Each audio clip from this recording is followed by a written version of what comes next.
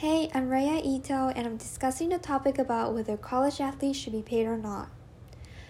Elite professional athletes often draw salaries reaching into the millions. The minimum annual salary for players in the four major sports leagues is well into the six-figure range, and it's not uncommon for star players to receive multi-year contracts worth more than $100 million.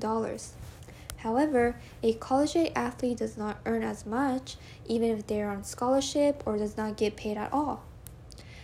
CNBC inserted logic to convince the readers to visualize the students' thoughts on how they feel about allowing university to pay college athletes a salary by taking a survey from about 2,500 college students. Based on the poll, it resulted in a majority of students supporting initiatives to pay college athletes. Furthermore, 38% of students said they favor and 15% said they strongly favor allowing university to pay college athletes a salary, meaning that more than half of all students were positive about compensating college athletes. On the other hand, this time college polls asked the actual student athletes if they support a college athlete should be paid or not, and the results were significantly higher, with 40% of athletes answered that they strongly favor and 31% in favor. CNBC employs ethics by asking NCAA President Mark Emmert whether college athletes should be paid or not.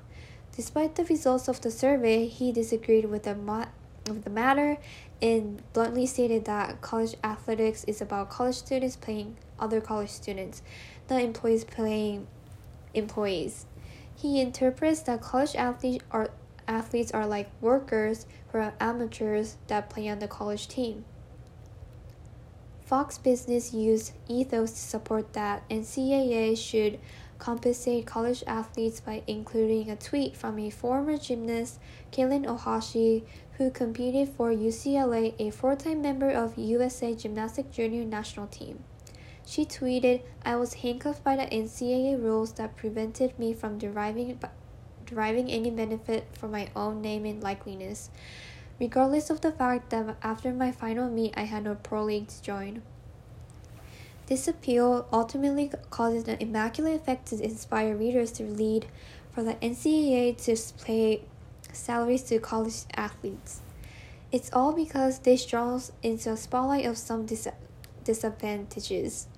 For example, major sports like football, basketball, or soccer have a pro league to join after graduating college, and if they make it to the team, they can become a professional athlete who earns annual salary that go up to millions and continue the sport as their career for a long time.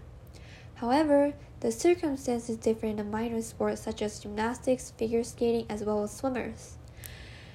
They do not have any professional team to join, and because of that, majority of student athletes quit their sports after they graduate. Although some athletes can earn sponsorship from corporations such as Mobiles, a gymnast who won 5 medals in the Olympics has a sponsorship with Nike. This case would be considered extremely rare to an athlete who chose a minor sport to establish a sponsorship with a big company. Those athletes are fortunate to have good financial support, good promotions, to gain a lot of recognition through the media, and they must do extremely well or are talented in the sports community. Ultimately, athletes who choose sports without existing pro league are most likely to not continue the sport since they have less opportunity and benefits. There are features of unfairness since some athletes still receive their annual salaries plus sponsorships from companies known worldwide. Kalen Ohashi added a comment claiming that the NCAA is billion-dollar industry built on the backs of the college athletes. She believes things could have been different if she could use her image and her name last year of school in order to promote the things for her future, and hopes the next person does not have to wonder like she did. In the article, College Madness, they depict emotion to tie audiences by emphasizing that college athletes are still students, and it's not about paying college athletes, but also it's about empowering student athletes rightfully to earn off their individual name and likeliness without sacrificing their opportunity to get an education.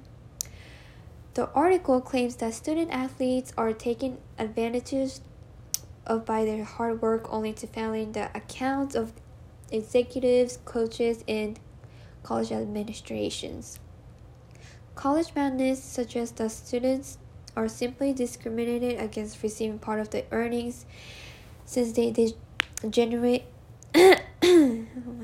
since they generate simply because they get a scholarship. However, the scholarship is hardly enough to compensate from their efforts. They persuaded readers that plain support in college comes at a great mental and physical cost for students, yet they get no word into how the big earnings should be distributed. In conclusion, College Madness believes that there are plenty of reasons to believe that this situation should change. In April of 2020, the NCAA finally bowed to public pressure and it took a small step forward by announcing that it supports rule changes which allows athletes to compensate from the use of their names, images, and likeliness. This new rule will be applied in the school year of 2021 to 2022. And that's the end. Thanks for listening.